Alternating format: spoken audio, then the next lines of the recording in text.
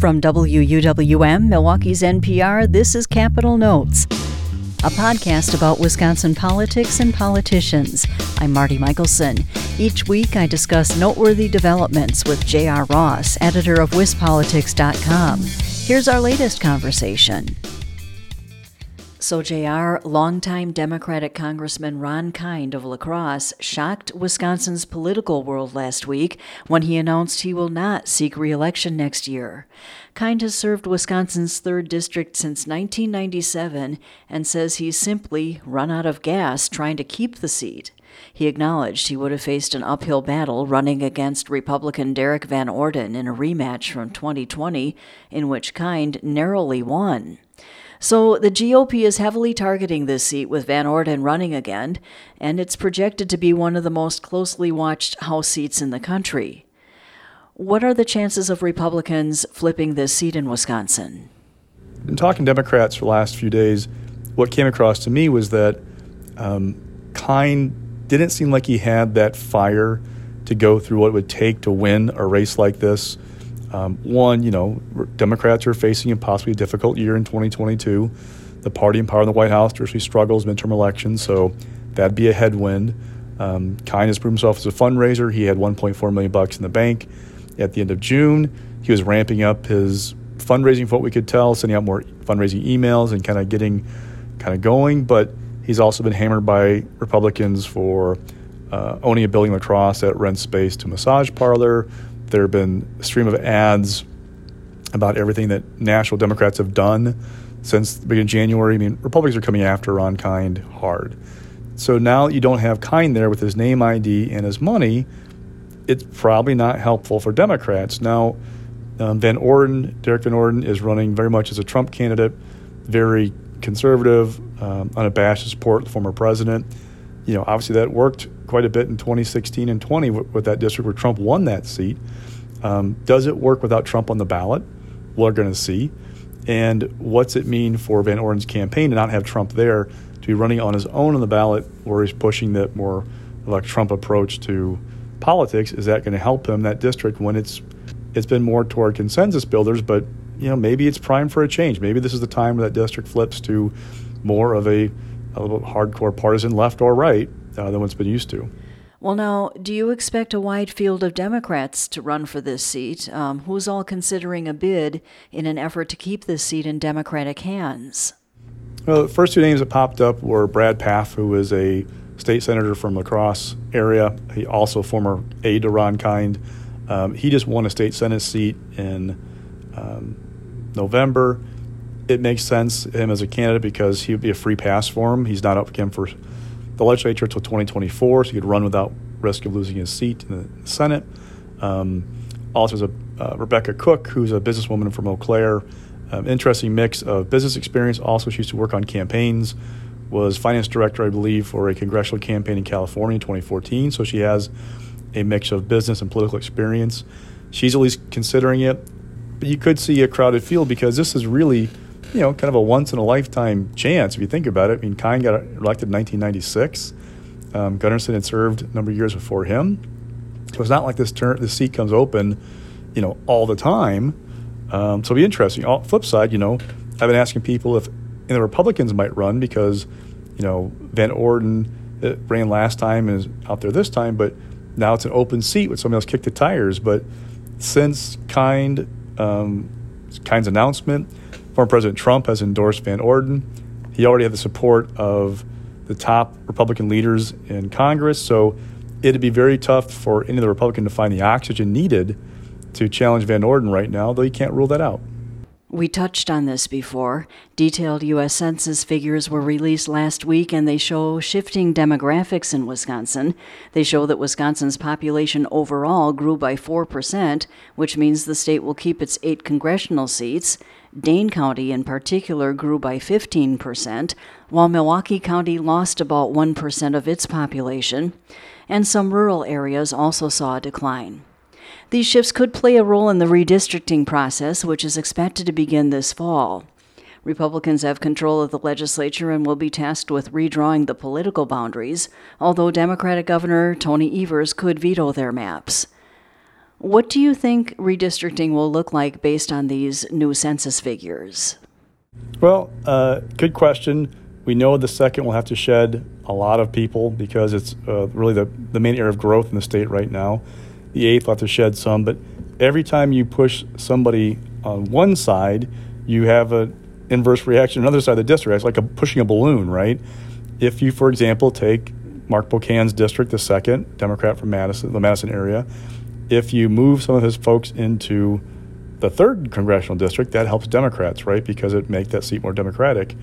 If you move those folks into the 1st district, which is Brian Stiles' seat, that also would help Democrats, right? So it just depends on where those folks go and how things shift. And there's going to be a chain reaction around the state.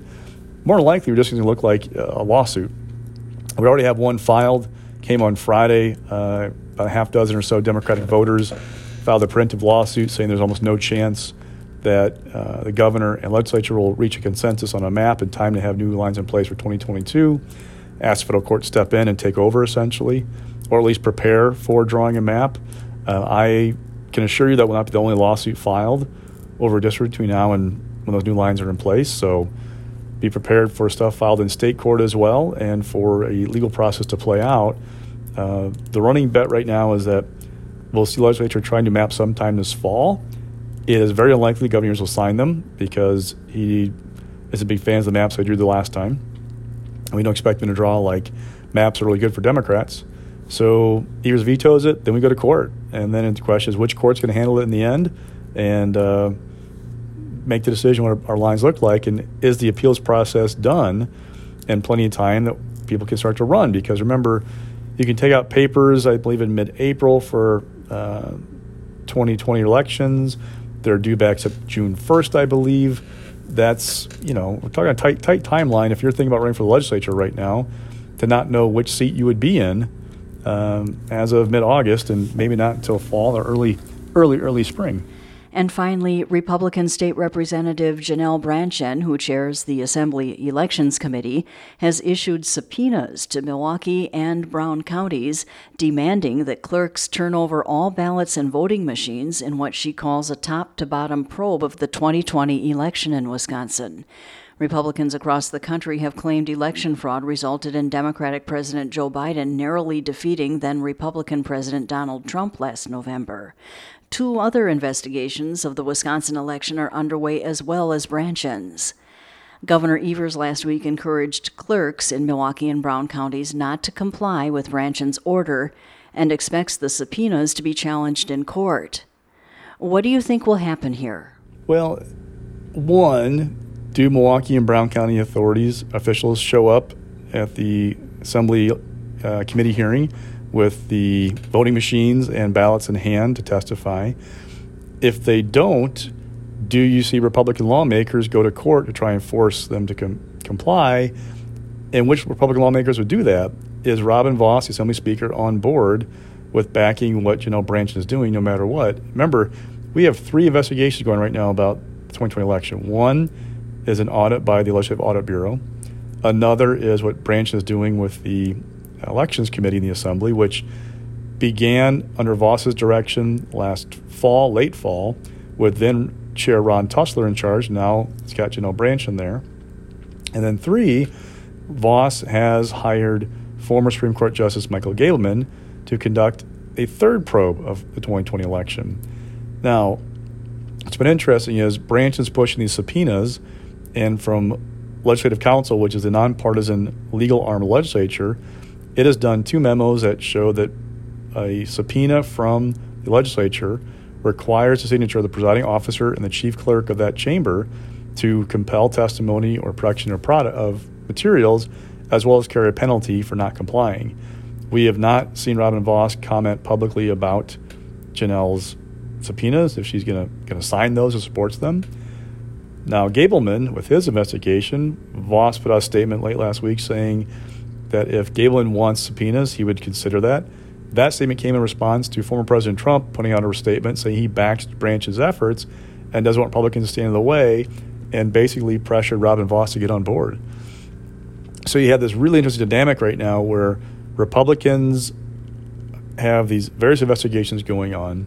there's a segment of their base that is convinced the election was stolen and there is some kind of fraud going on and will not be happy until there is either a conspiracy found and rooted out or criminal charges pressed against somebody.